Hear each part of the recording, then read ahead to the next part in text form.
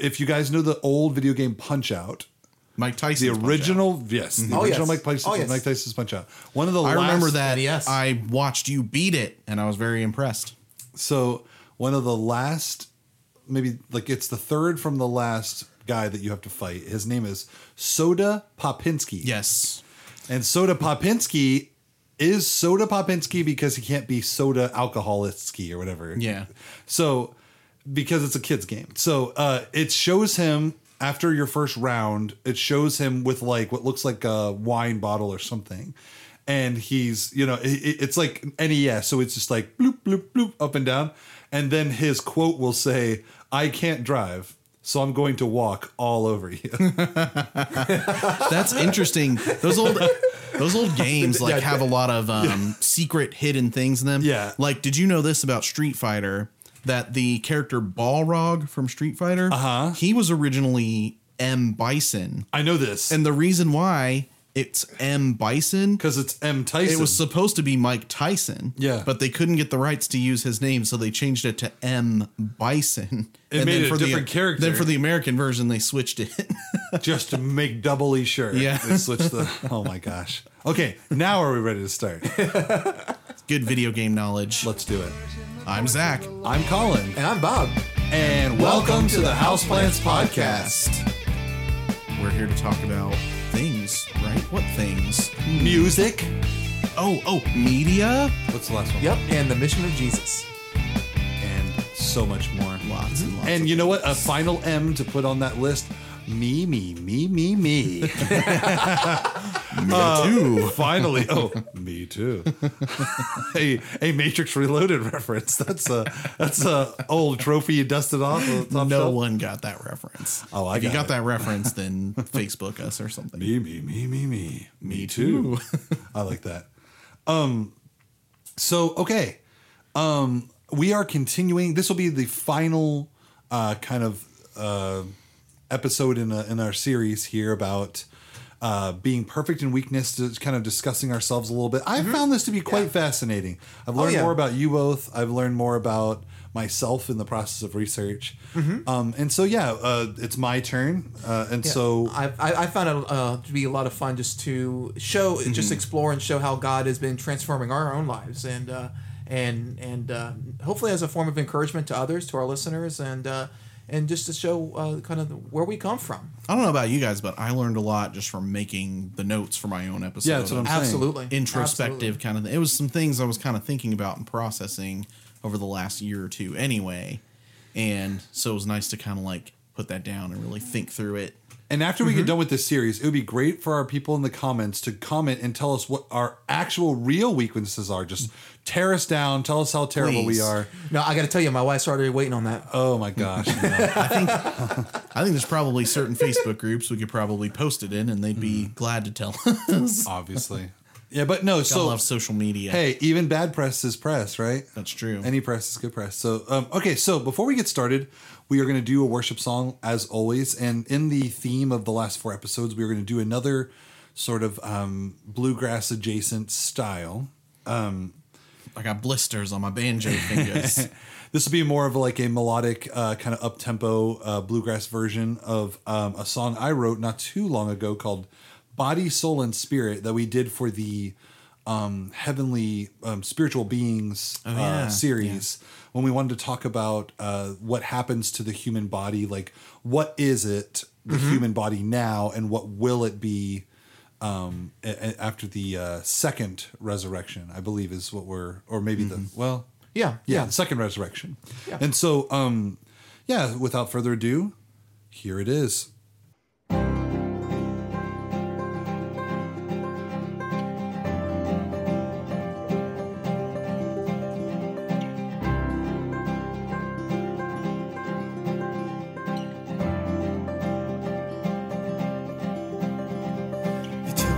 Up from the ground, you breathed the breath into our nose, and as you did, our soul was made, we came alive and we arose.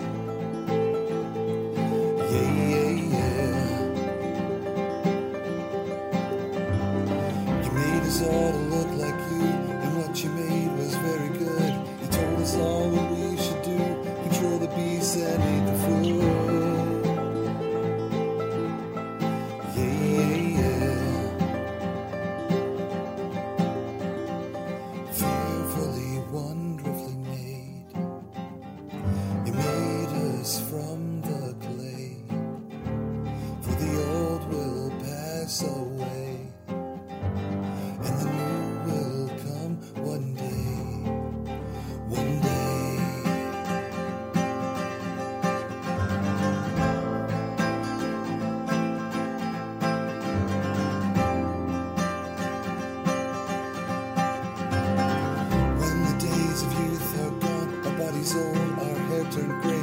inner self, the spirit self is renewed day by day.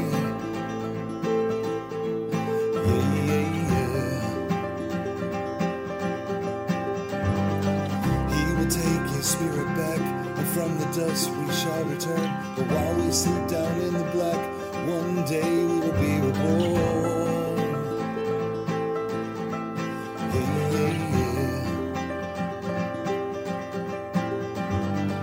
Fearfully, wonderfully made. He made us from the clay. For the old will pass away, and the new will come one day. One day.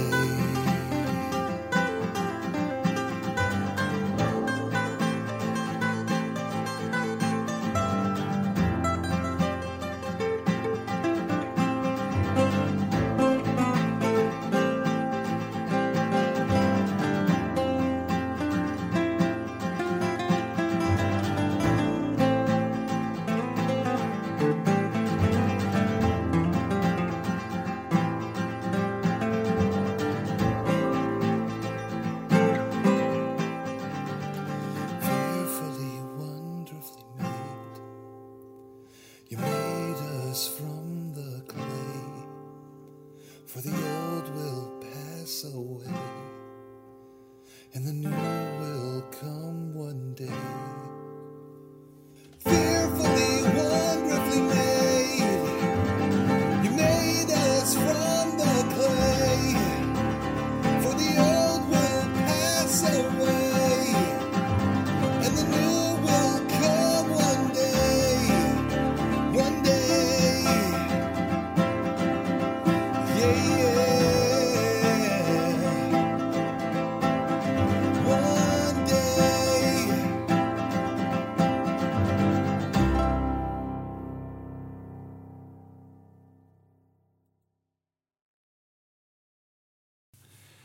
God, thank you so much for giving us another chance to come together tonight to worship you and to learn more about ourselves, learn about you.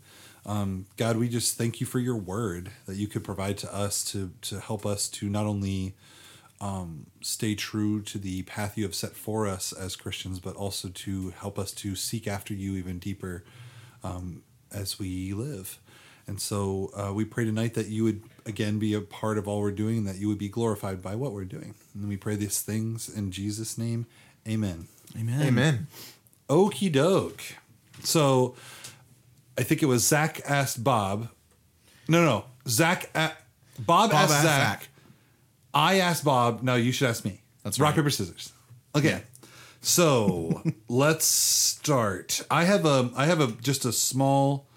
few small scriptures. Do you guys want to read those for me? I actually have them listed on there. I'll do the first one. Okay. Galatians 1:10. For am I now seeking the approval of man or of God? Or am I trying to please man? If I were still trying to please man, I would not be a servant of Christ. In 1 Thessalonians 2, verse 3, says, or 3 through 5, it says, "For our appeal does not spring from error or impurity, or any attempt to deceive. But just as we have been approved by God to be entrusted with the gospel, so we speak, not to please man, but to please God, for who tests our hearts. For we never came with words of flattery, as you know, nor with pretext for greed. God is witness." So I hope that gives you guys maybe a rough estimate of where I'm going to be talking about, like an area that I in the past have needed a lot of help with, but I've come a long way. I'm not completely out of the dark woods of this weakness in terms of having struggles every now and again, but I am much more equipped to recognize and right myself as opposed to in the past. Before we get into the areas of growth, I'll just share sort of this weird thing that's hard to describe. When you're dealing with depression, which I'm not an expert, but I have depression issues, so I can only speak from my own personal example and my feelings. But in the mindset that you're in when you're feeling bad about yourself, So let's start there. It can feel like no matter what evidence is presented, that things are bad. So, any depression, I think, can be bad, especially if it is something that can stop your actual like life. Mm-hmm. But when my depression is directed towards my own self worth and value in who I am, and it becomes self-destructive. So before we even talk about the growth places, I'll tell you that's like the thing that happens as a result of my weakness in the worst possible way.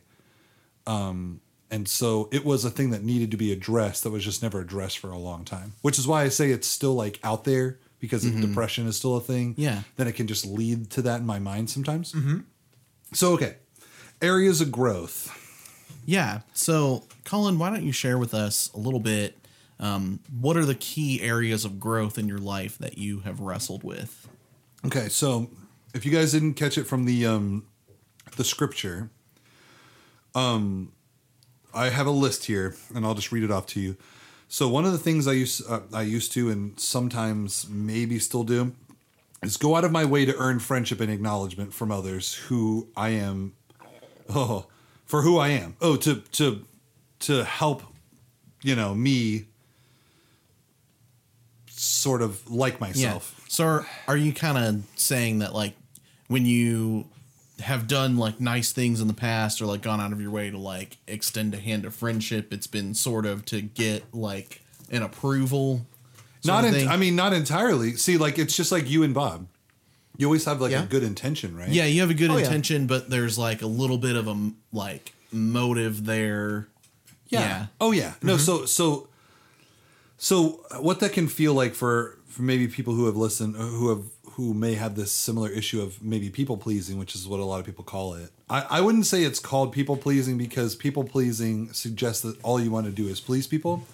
I think the real root of it, which I've argued for each of our weaknesses, is a pride thing, but but the way pride manifests itself is interesting for different people. Pride is one of those things like C.S. Lewis kind of talks about pride, and he says it's like the root pretty much of like all sins, if you think about it. It is. Because it's different in every single person, and it can like cause you to like fall into different like motivations because you're just acting on your pride. So people think of pride as in like I am very like positive about me. Yeah. But what pride really comes down to, especially in the scriptures, is like being me focused. Yeah. Right. So, which can be subtle in some unique ways. And so I think what you're getting at with you is that it's a bit more subtle in your situation. Well, for example, the difference between, let's say you and I had a very friendly debate, Bob, about a particular subject. Is my goal to facilitate a communication that would maybe have you rethink the subject matter, or is it to make me seem like the smart guy in the end? The difference is pride. Mm-hmm. You get what I'm saying? Oh, yeah. Oftentimes that is the case. So in the case of making my first one, going out of my way to earn friendship and acknowledgement from others, that whole aspect is because I have this like need, right? Mm-hmm. Or at least I'm working to grow out of this. But it's this idea that like once that is established, I can validate my worth with that relationship. Now, just as a side question, have you ever read the book, The 5 Love Languages? Yes, I have. Okay, so all 5. He's read all 5. No, I'm saying like I'm just telling you, if any of the 5 love languages are professed towards me, they are effective. Right, but probably the most effective one would you say would be the words of affirmation? That is one. I do feel like hold on. I do feel like words of affirmation are like a big deal to you. It is important. It's probably been the most funny important because one. it's like Yes, not. that's what I'm getting at, the most important. It's not that big a deal to me, and so I know that. Yours is I think it's gifts Like of service time. and quality time. Right? things like that. Yeah. So for example, I sometimes am really stressed out and I have like headaches or something, and Jessica will scratch me on my head or whatever. Love it. What is that? Physical touch? Yeah. Yeah. I don't need to like extrapolate out from physical touch. I'm just saying, Yeah. if somebody was like, I love you, and hugged me and like scratched my head, I'm like, oh man, this is like numero uno. But then if somebody gave me a gift and it was really heartfelt, love it. You know what I'm saying? I'm saying the root of all those love languages is love, right? And love is something I really desire from a friendship or a relationship. And so to me, the more important aspect of it is the intention behind the act. Right. And so I've actually, it's funny because I've prayed about this with to God about the pruning process. I don't believe that fixating on intention in terms of who I am as a person is a bad thing. But let me explain what I mean by that. I believe intention is extremely important in my relationships with people, but also in my just in my daily life. So, for example, Zach, if you called me a fat idiot, let's say, and you did Those would be some non-words of affirmation. Okay, well, let's say, but let's say you did it. Yeah. It was like the punchline of a joke or something like that.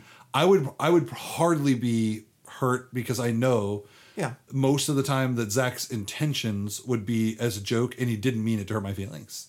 Do you get what I'm saying? No, absolutely. No, and I don't think anyone's going to disagree with you because the same act could be done in a completely different way and be yes. Yeah. So for a person like myself who is a people pleaser, that's what people say, like, oh, you're a people pleaser. But what it really is desiring the real intention of like loving somebody. You know, like, hey, I went out of my way and I did this nice thing for you, especially from people who don't express their emotions very much. And a person like me just becomes like fixated on like getting that validation. You've found those people that are like, oh, they're a tough nut to crack. Introverts. And you're like, I'm going to get them. People who don't express their emotions very much, stuff like that. Yeah. Oh yeah, no, I know exactly those what you're types talking of people, and I would argue that if you're a person listening, that a lot of introverts and extroverts become friends for that reason. Mm-hmm. Absolutely. An introverted person doesn't like to talk a lot. They may be happier to have an extroverted person be around, so that the conversation seems like it's moving, and the introvert can kind of step in when they feel like it. I have a lot of relationships like that. I'll tell you, a lot of my good friends are more introverted people. Oh yeah, it's not always a 1-for-1. Like I love Bethany; she's more of an extrovert. I've met, but Bethany is my extrovert, whereas I'm the introvert. You are, and now as a result, I think you've grown and become more of a learned extrovert, just like Zach. Yeah. And your wife Jessica is one of the most introverted people, and I am one of the most extroverted that I've ever met, and you're one of the most extroverted. Yes. It is perfect balance. As all things should be, as Thanos would say.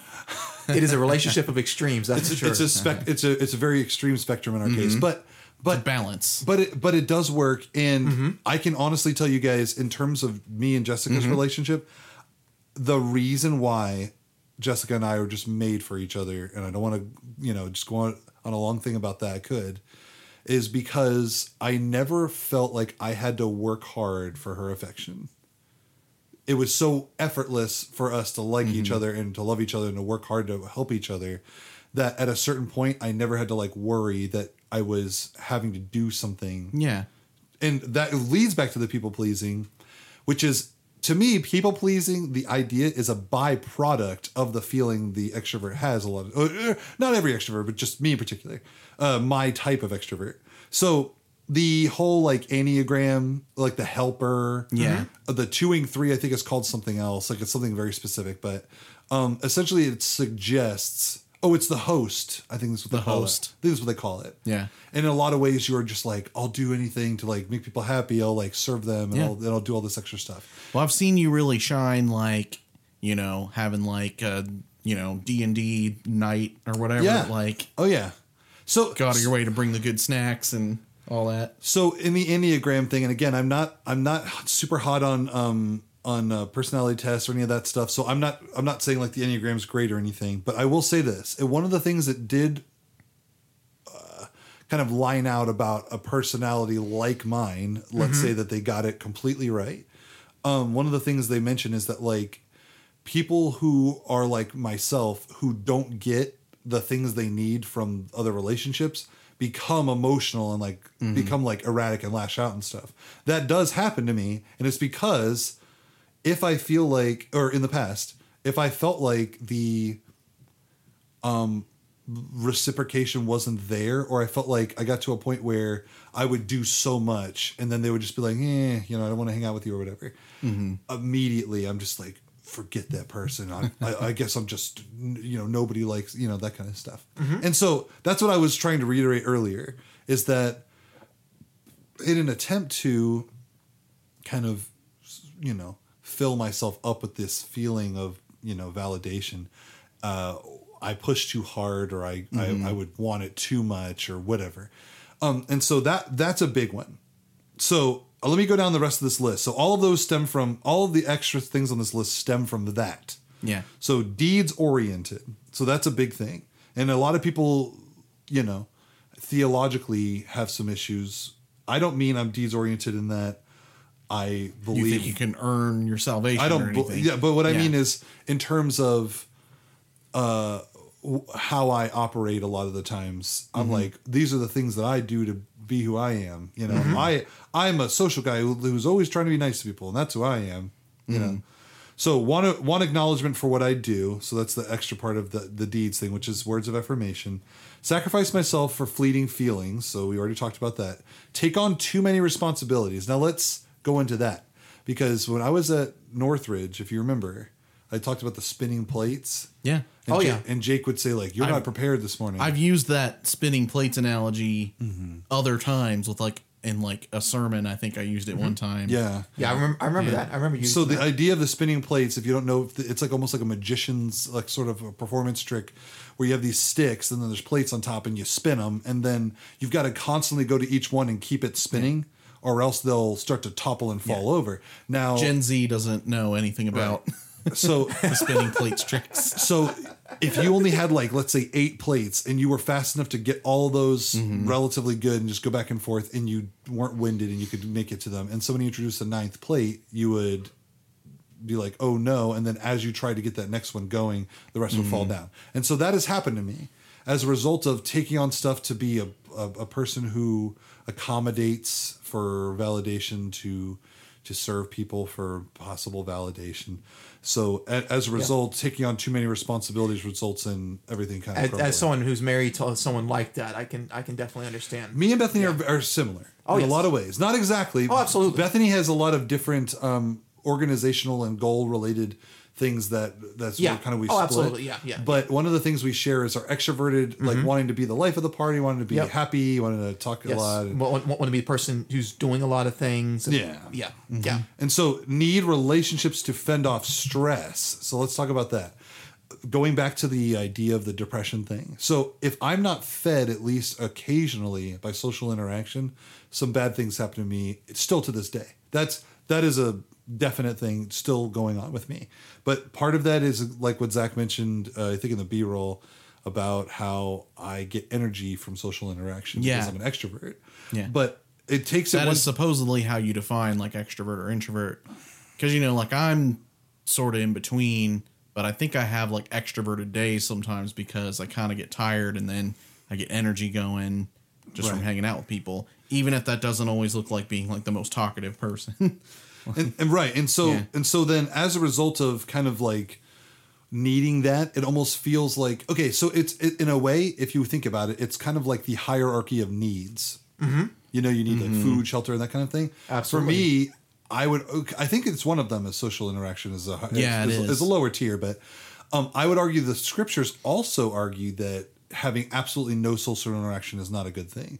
Right. So there is reasons to argue that social interaction, at least on a minimal scale, is what you need. Oh, absolutely. Yes. But for me, especially from a biblical perspective, you need that community. Yeah. But I may be weak in that I almost desire it more than others. And so then the next one, willing to change my values to fit in or for approval. Now this is, I believe, been pruned out of my life, but there was a time when I would, in high school and then right into college and a little bit, where I had a lot of friends who were apprehensible or doing maybe non-Christian stuff. and I just liked having the relationship still, and I wasn't embracing a righteous life in the same way. And I might have been embracing a righteous life had it not been for those relationships, but I was not in a place where I was like, oh, I just need to cut those out of my life, that kind of thing. Yeah. Things have changed, but for the time being, this is a area of growth we're talking about. So confidence. So I want to talk about FUMC at some point, but we'll get to it. But confidence is something that has been an issue for me in terms of making a decision that ultimately makes people angry, and then me thinking that I did something wrong. Yeah. You don't want to feel like you've disappointed people. That's right. Yeah. Now, what I just said is they're not mutually, like, what I mean is, those things aren't all related to each other. They can be mutually exclusive. Like, you could do something that is totally right and people be mad at you. Yeah.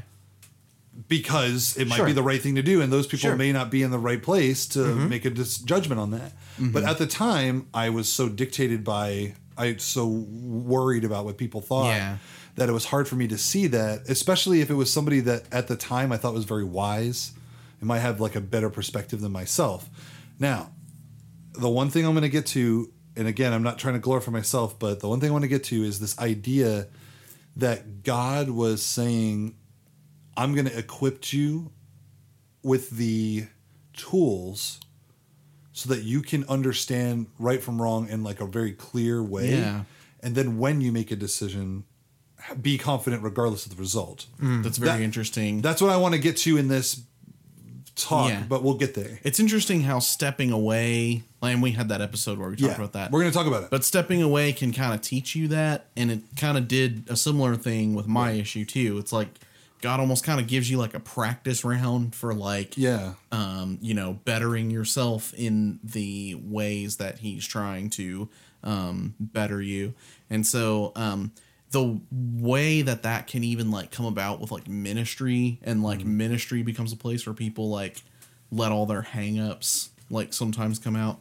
It reminds me a lot of like Matthew 6:2. Jesus says, when you give to the needy, do not announce it with trumpets, as the hypocrites do in the synagogues and on the streets, to be honored by others. Truly, I tell you, they have received their reward in full. And so I think like if you're like going into ministry and like you're trying to do it to like, fulfill your needs. And I think a lot of people who go into ministry kind of at least are like tempted to kind of do that a little bit. That's when like, okay, well, yeah, you've been given your needs. So there you go. You've received your reward. So that scripture that you shared, it's the thing that's interesting about it is that early stages of Collin, before Collin fully, kind of evolved as a Christian, this was an issue. And part of the reason it was an issue was that it was almost like mass recruiting a friend thing. I want to appear to a lot of people like I'm this like really great, lovable guy, high school, college, church, early church. And the reason I think that was important to me is because I thought like, oh, well, if everybody thinks I'm a likable guy, then whatever. Now that has flip-flopped a lot in my life, but it took a long time to be pruned that way. And so for a person like myself who was already extroverted and did like actually doing stuff socially, it seemed like it all fit in well, and that's just my personality. But there was these underlying weaknesses there that were like very hard struggling points. And I think a lot of people have their thing. Like, I mean, you talked about your position, your prestigious position with work. And Bob talked about like the lack of control in a situation would lead you. So if you look at it through that scripture's lens, it is a very pride heavy thing. To be like, look how great I am, blah, blah, blah, blah. Yeah. But it's not about being like, oh, I have pride in my abilities to do this. It's more like, oh, me. So that's the issue right there. It's making it about you. Exactly. And so how can you flip that? So if in the scripture, when you are serving someone and it is privately, and what's funny is that Jesus so often in the Gospels will do something like a miracle, and then he'll say, "Don't tell anybody. Just go. Yeah. Just go off and Oh, yeah. tell Yeah, he did your that all the mom, time. and that's it. And just go and have a nice time." And everybody's like, "Oh, we should tell everybody." And he's like, "No, no, no, no, no, no." And what's funny is that he cares more about the end result of this being crucified. And I almost wonder if all those situations are like, well, if I get too big, then they'll all start actually thinking like full scale without really believing. Yeah. They'll just be like, "Oh, well, he's just known for doing miracles." Or remember, like, one of the temptations that the devil gave to Jesus was, like, take yourself to this tall tower and throw yourself off. That's right. And your foot won't strike the stone. And, you know, even use that Angels scripture. concerning Angels you. will come down concerning you. And, like, that would have been, like, if Jesus had done that, that would have been, like, using his spectacular, like, gifts to, like, really wow people. But then it would have been, you know... It would have been prideful, because then he would have been trying to outdo Satan by using like his status as God. Yeah. You know, yeah. Exactly. Which is what Satan wanted to use. Exactly. It's like you can't defeat him using his tools. Oh, So- it's rain. Oh, rain. You note that that's a spot where rain barked.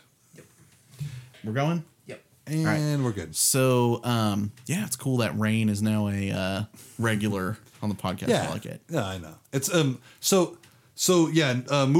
on. Give us some examples from your early life. Like, how has this kind of like shown up in the past? Yeah. So we had discussed a lot of this stuff already in Zach's episode, but so I won't like go over too much. But I have worked in ministry in the past, and in the past ministries that I've done, there has been a lot of staff and pastor pleasing.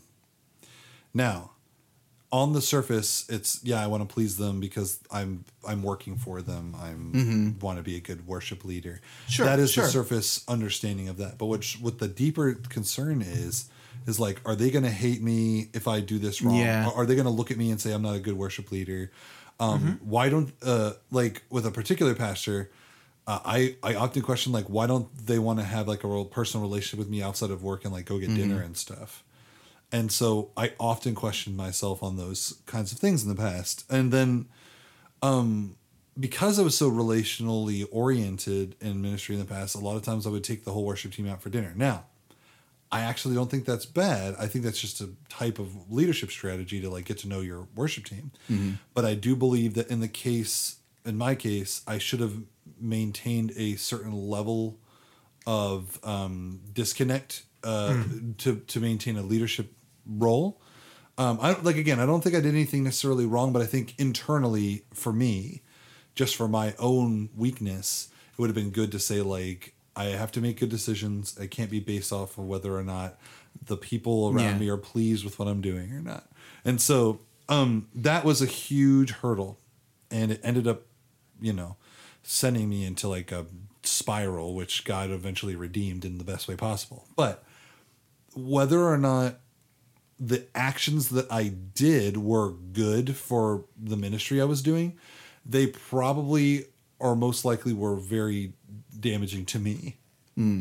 But it wasn't just me doing it to me. It was a lot of, I had outside stimuli. I had a lot of people on the outside affecting me, but I was allowing myself to be affected by the things, regardless if they were good or bad. And so that was a big stumbling block. Yeah. Ministry, paid ministry, and especially high positions. And It's a tough balancing act. Yeah. Because really you gotta like, you gotta love and guide the people that are serving with you. And it's really challenging to find the right balance there, because you need to be relational to some degree. Yeah. Like you can't just be like in an ivory tower, like looking down and like Right. giving commands to people, or else like your ministry won't be effective at all. But at the same time, like you still have to be kind of in that discipling role where you're like bringing them alongside and teaching them. And that does require like some degree of like separation between leader and the rest a of the lot people. a lot of people are going to find that strange to hear this separation between your roles and the people that you're working with. But I have found, there's actually been so much studies been done that those who are in church leadership because that balance, because that separation is often not there between their job and their family and their life outside of that church building, that so often it bleeds over. It leads to so much burnout that that people just can't take it.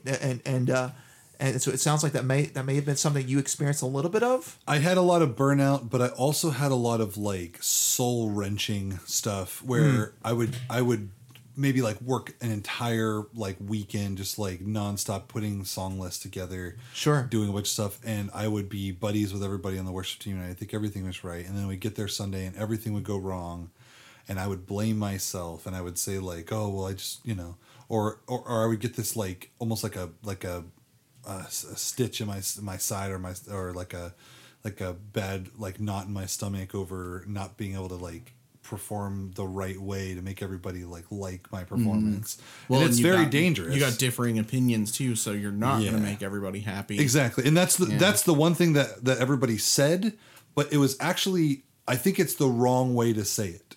Yeah. So I'm gonna put a theory out there later that's scripturally supported, but let me continue on. I'll just tell you a few more real quick. Yeah. So we talked about a place where you and I had worked. We worked at a shoe store, and so during the time I worked at the shoe store, I had a lot of weird, run-ins with different employees over the years, and a lot of them, didn't like what I was putting down and that kind of stuff. That's did you like what I'm throwing down? You pick up what I'm laying down. Yeah, you pick up what I'm laying down. So, and you took that personally, right? Well, a little. It was more like, what could I do to mend this? Because I know if I just found some common ground, Yeah. And so it's funny because one of my D&D characters has that as its flaw. The Bolos pacifist character is that he naively believes that he can work to find common ground with anything, like a cyclops and a dragon. Yeah. Like, you guys are both ferocious, okay?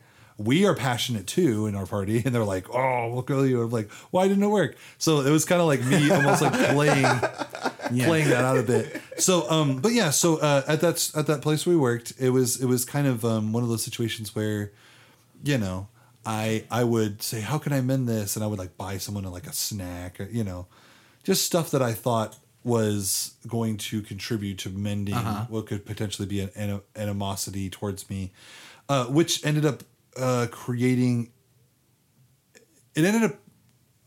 making me look to them more weak, but also it made me like sort of dependent on their validation. So it was never going to work. And then finally, I mentioned this before, I had a lot of friend circles when I was first becoming a Christian that were just obviously not good for me, toxic and whatever words you want to say. But then I would like want that approval so bad. I want that validation. So then I would compromise, I know it's not a good idea for me to try and go out to this girl's house tonight, but I want her to like me, and I need to like drive out there. And then I get like lost in like the back roads of Richmond because I couldn't find their car, and just like silly stuff like that.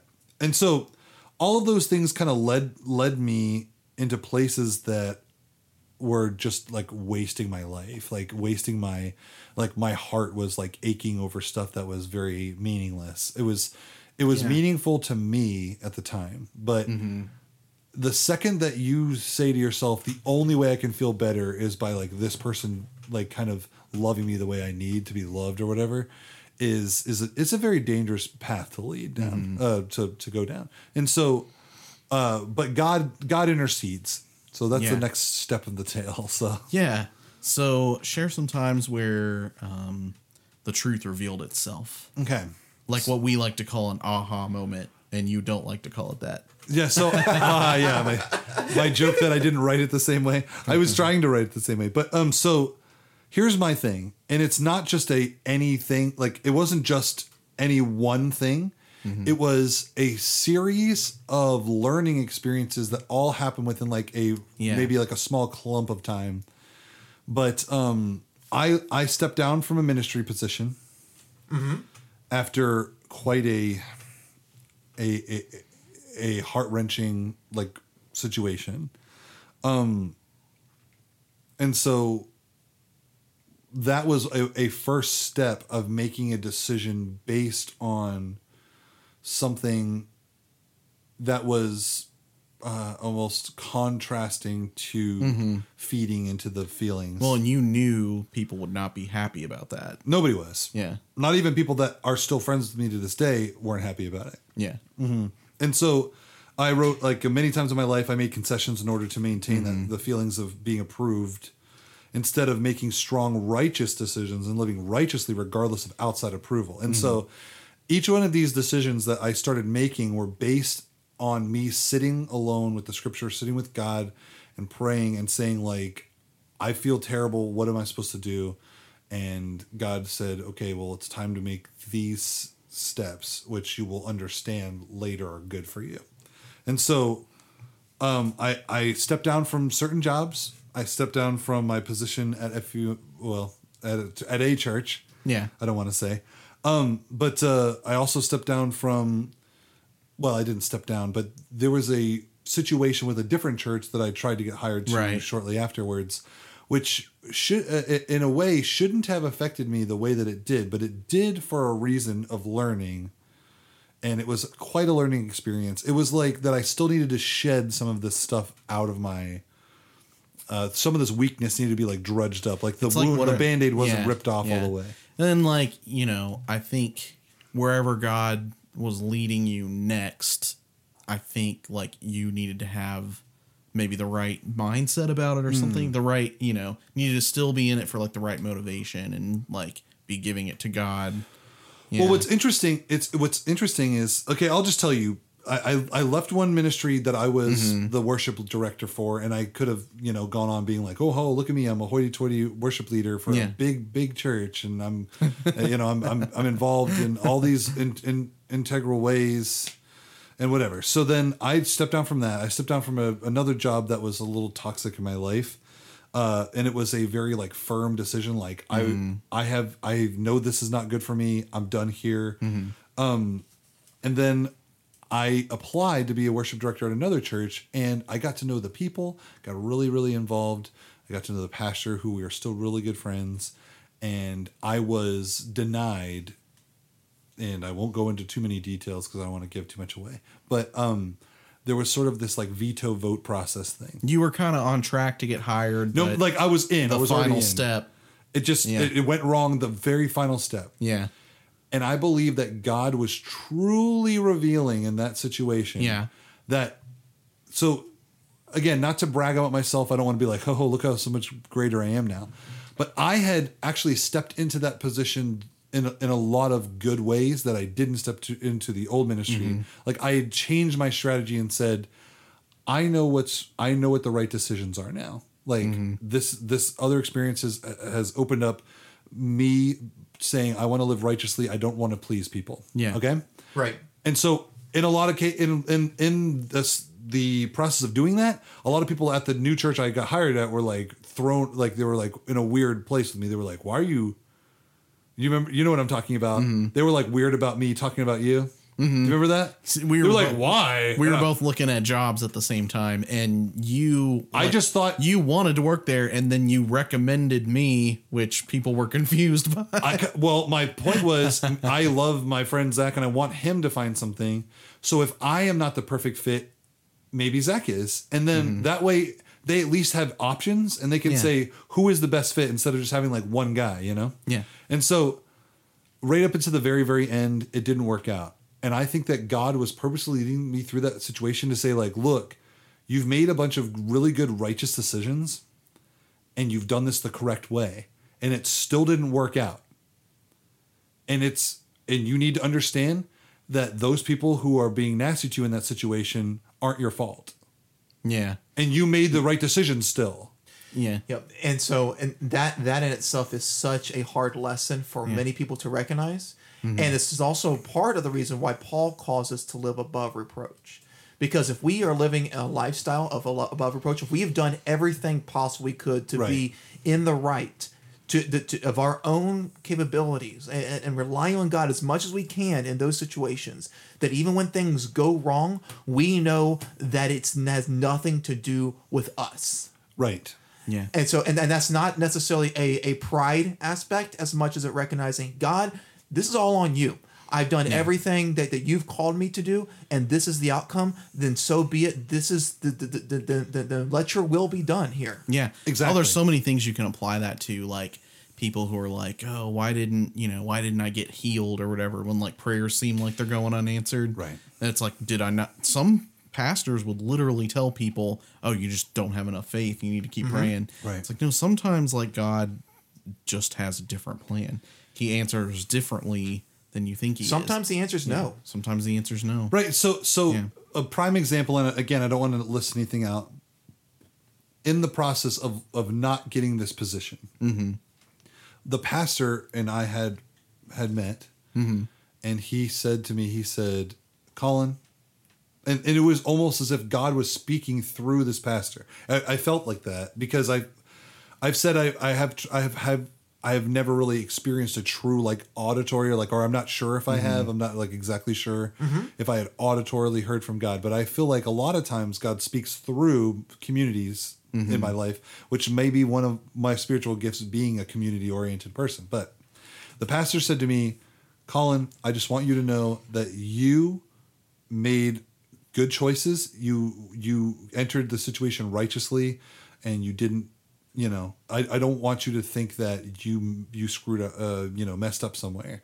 And when I started thinking about it, I was like, I agree. Like, I believe that about myself. I didn't need him to say that, but it was nice that he said it, Yeah. but I didn't need him to. And when I realized I didn't need him to say that, and I didn't need to like hang out with him forever after that, like, oh, I have a new friend. Like, you know what I'm saying? I was like, I am, God has given me satisfaction in my soul and in my heart about the situation, even though it went badly. And all the people in that church, I was like trying to be friends with.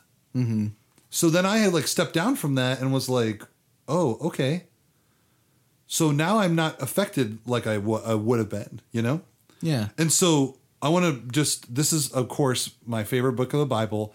And this verse is pretty much my favorite verse. And as a result of these particular stepping down situations and transitional situations where God showed me relationships and ministry in a different way, I just keep echoing this verse, which is James 1, starting in verse 2, says, count it joy, my brothers, when you meet trials of various kinds, for you know that the testing of your faith produces steadfastness or endurance, different interpretations, and let steadfastness have its full effect, that you may be perfect and complete, lacking in nothing. And so how does that translate to somebody like myself? Well, every trial that seemed hard or seemed really hurtful, it's funny because those types of trials, like leaving and dealing with a lot of people being angry, didn't hurt the same way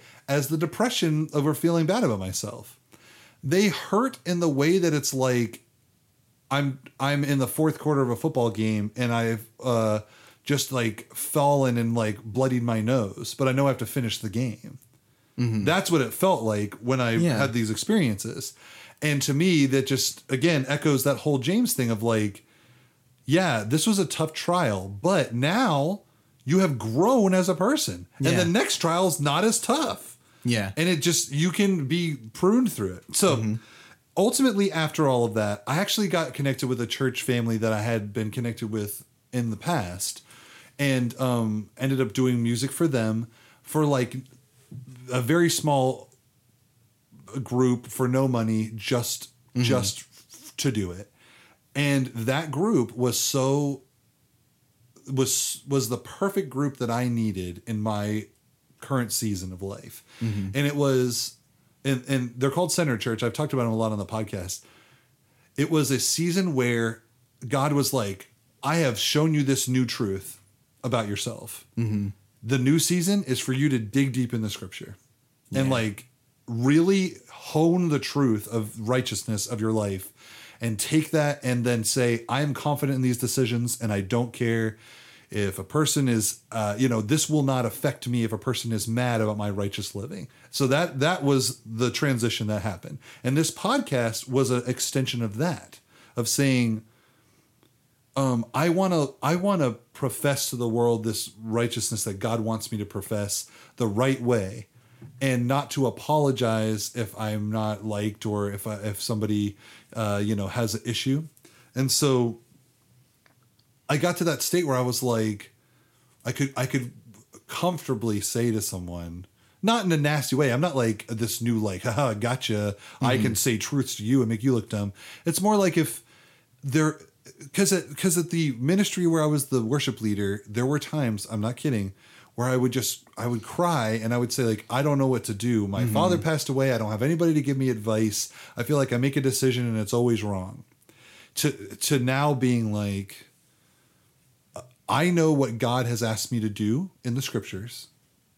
And regardless of how people react, God has made it well in my soul. Yeah. And as we sang about last episode, he has made it well with my soul, and that I can step forward with confidence and not be concerned. And so I feel like I am right at the very, very end of this weakness. I'm not fully out of the dark because there are people that I still want them to be my friend. You know? So I still have those. That's still a part of who I am, but I am now able to recognize and step back and say like, no, I made the right call here. Yeah. And if this is and because of that now, instead of having a lot of fleeting relationships and not a lot of like close, strong ones, I have maybe, it's kind of like what the 300, like, what's your profession? And then he's got like a small amount of like really awesome soldiers. So he's like, I have more soldiers than you. Well, so now it's like, how many friends do you have? Oh, I have like 400 friends. Like, well, how many friends do you have? And I can point to real friends, like people that I know. If they ever questioned my stuff, it would be because they love me. It's like what Bob said, the righteous judgment from that episode a long time ago, where he talked about what it looks like to really take the sawdust out of your own eye and then help your friend with the plank out of your own eye before you help the friend with the sawdust. Yes. So I'm at that point now where that kind of stuff I welcome. Yeah. And my decisions I make confidently. Yeah. And as a result of that, it has completely flip-flopped my outlook on relationships. Yeah. So you two, of course, I think you guys know that we're really close. Oh yeah. So I am able to pick certain friends. Yeah. So that's, it's great. I think it's really cool because it seems like the more I talk to people about this kind of subject, like what they've overcome, right? It seems like God like uses it for his glory, but he almost like uses each person to teach the lesson about that thing that they overcome. And so it's like, you becoming like learning about that, and then compensating for your weakness, letting God kind of like work through that. Yeah. You kind of almost tell the testimony of what it's like to just find satisfaction in pleasing God. It's great just like to feel that way. I'm starting to become like the greatest evangelist for like just being humble and not caring like what your like position or status is. Right. Yes. Bob is learning right now how to not be in control.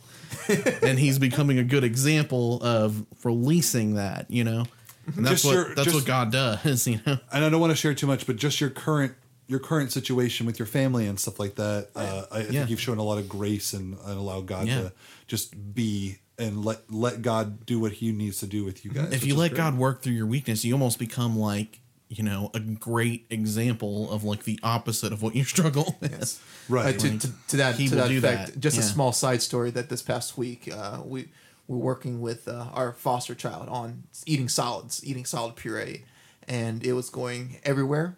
And I had to really practice restraining myself, because that was what success actually looks like for a young infant first, exploring with this stuff.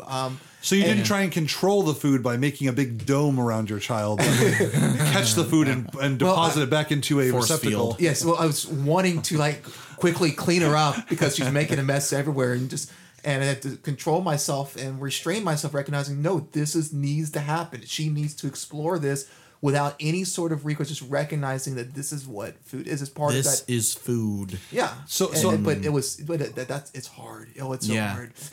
So I have this final scripture that kind of it doesn't sum up the whole thing, but I think it hits to the heart of sort of like a big victory over my weakness Yes. in some ways. And I didn't have the victory. God had the victory, but he had it Right. through me and in me in a lot of ways through the Holy Spirit. So First Peter 3, starting in verse 13 says, and this is very famous, but if you read it in its full context, it makes more sense to me, I think. Starting in verse 13, it says, now who is there to harm you if you are zealous for what is good? So think about that for a minute.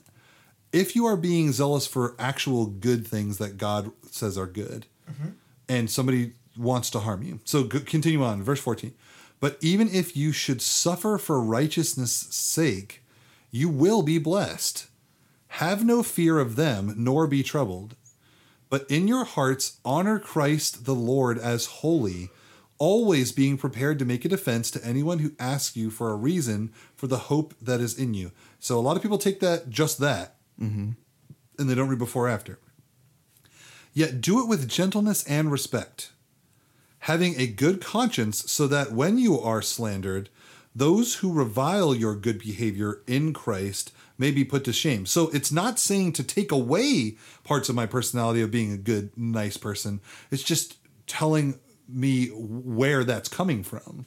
Like doing it for the righteousness of God, doing it for Christ, for righteousness' sake, and for Christ and for the Lord. And still in gentleness and respect. So don't lose the aspects that you already have. But I like this last part. Having a good conscience, so that when you are slandered, those who revile your good behavior in Christ may be put to shame.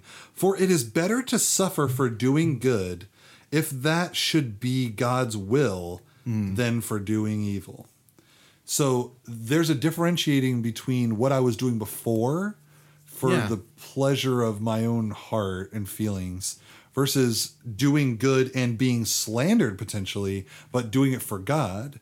I think in those moments you will feel the joy in the Holy Spirit that God will make you feel. Yeah, buddy. And so that is where I've come to. Nice. It's a good place to feel in this day and age. I feel each of us has come a long way just from the podcast. Yeah. So I'm honored that you guys let me be the last one to go, but I think that we all had a great episode in discussing like where we were and where we've come. So what are the just real quick, just a couple of handful of little insights that you've learned throughout struggling with this? So insights, sure. So one of the things is pride is not good unless it is the righteous pride. I call it righteous pride. And that is when you are proud to be subservient to God. Yeah. Like, and I know that's weird because it's almost like, how can you have pride and subservience in the same sentence? But it's almost as if you're proud of who you are in Jesus, you know? And so I'm with you. So that's an insight I have. Well, it's like, Paul saying like, I won't boast in myself. He says like multiple different ways throughout his different letters. He's like, I can't boast, but I will boast in Christ. It's like you're proud of like what God is doing. I will not boast in anything, no gifts, no power, no wisdom. Yeah. But I will boast in Jesus Christ. His death wounds, and resurrection. His wounds have paid my ransom. Yeah. Or something like that. So the other thing is defining yourself. So I think a good insight would be, it sounds like one of those, like, what do they call those self-love quotey things? Sure. Remember, it was like, don't ever let the love of someone else define who you are.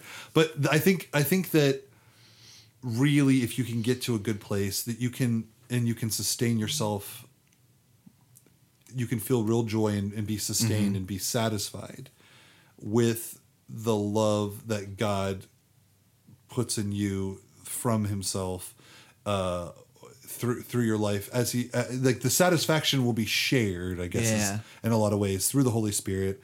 And I think that once it's a long road, but if you can get there, then you will find that you need other people less than less. And then I like that First Peter talks about you still don't have. It doesn't mean I have to stop being a good person. Like, it doesn't mean people liking me is bad. It just means that if they like me, hopefully they like me for who God is in me. Yeah. Exactly. and not who Exactly. I am in the Yeah. world. Yeah. So so that's some small insights. I think those are kind of obvious for Christians who are active, really seeking after God. But for me, for a long time, it wasn't. So hopefully, some people out there needed to hear that kind of thing. But yeah, Cool. Thank you guys for letting me kind of bleed out a little bit, rend my heart a bit. Thank you, Colin, for Yes. for being so open and sharing where you come from and how God's been working through your life. Yeah, it's a great testimony, man. I'll tell you something. Self-analysis. I said this on Zach's episode. I said it on Bob's episode. Self-analysis is not a bad thing. It's not. Yeah. It seems like it because you're like, oh, I don't want to really see the real me. But seeing the real you can help you. Yeah. I'm not saying... I think personality tests sometimes try and make the claim that they can help you to see the real you. Maybe it does work. Maybe it doesn't. Well, they might be accurate on some levels, but they're never the full picture. Right. Not even the Enneagram, as much as our millennial friends like it. Right. And so one of the things... And we like it too, to a certain extent. One insight I will give that has not a lot to do with me, just a general biblical insight that I think is fun. You guys should try sometime. And maybe we should do this potentially as another coming up episode sort of thing. And that is find either a book, find an author of the Bible, or find a figure of the Bible that you feel like is very relatable to you. And as you kind of look into their life, you might find insight in yourself. So, for example, Elijah, he was afraid and he went out into the wilderness. And then he heard God in a still small voice. Yeah. And so most people look at Elijah as this great hero, patriarch person. And in a lot of ways, he's very human. Mm-hmm. And so one of those things about relating to people in the scripture is that it gives you insight in yourself. So there are a lot of figures in the scriptures that I relate to that aren't perfect, that allow me to kind of look at myself. Yeah. So I would say that's a good other insight just to take. It's still maybe there's a particular guy or a particular author in the scriptures. I think if anybody relates to John, they might have a small pride problem, but not much. The one who was loved most by... Well, if you ask my professor, Ben Witherington, he said that the person who wrote John is actually Lazarus. So maybe Lazarus had... so he was a people pleaser. That's what it was. He just wanted John to really like him. He's the one that Jesus really loved. Yeah, okay. But thank you guys for listening. Thank you for giving me a chance to talk about myself a little bit. And please check us out on Patreon. Check us out on all the places you get podcasts. Zach, where else can they check us out? Oh, man. So check us out in whatever you're listening to podcasts on. You already know about us there. But you should definitely check us out on You the already different know. socials. Yeah. Yeah. Insta, we're on there. We're on Facebook. We have not posted enough recently, but we're going to start I will trying. get on that. I wanted to announce this. I just got a new job. I talked about it last episode. It's going to be awesome. I'm going to have a lot more free time. You're going to see a lot more Facebook stuff happening. But yeah. That'd be great. And then, of course, patreon.com/thehouseplants podcast. And check us out there, and we will catch you next time. Peace.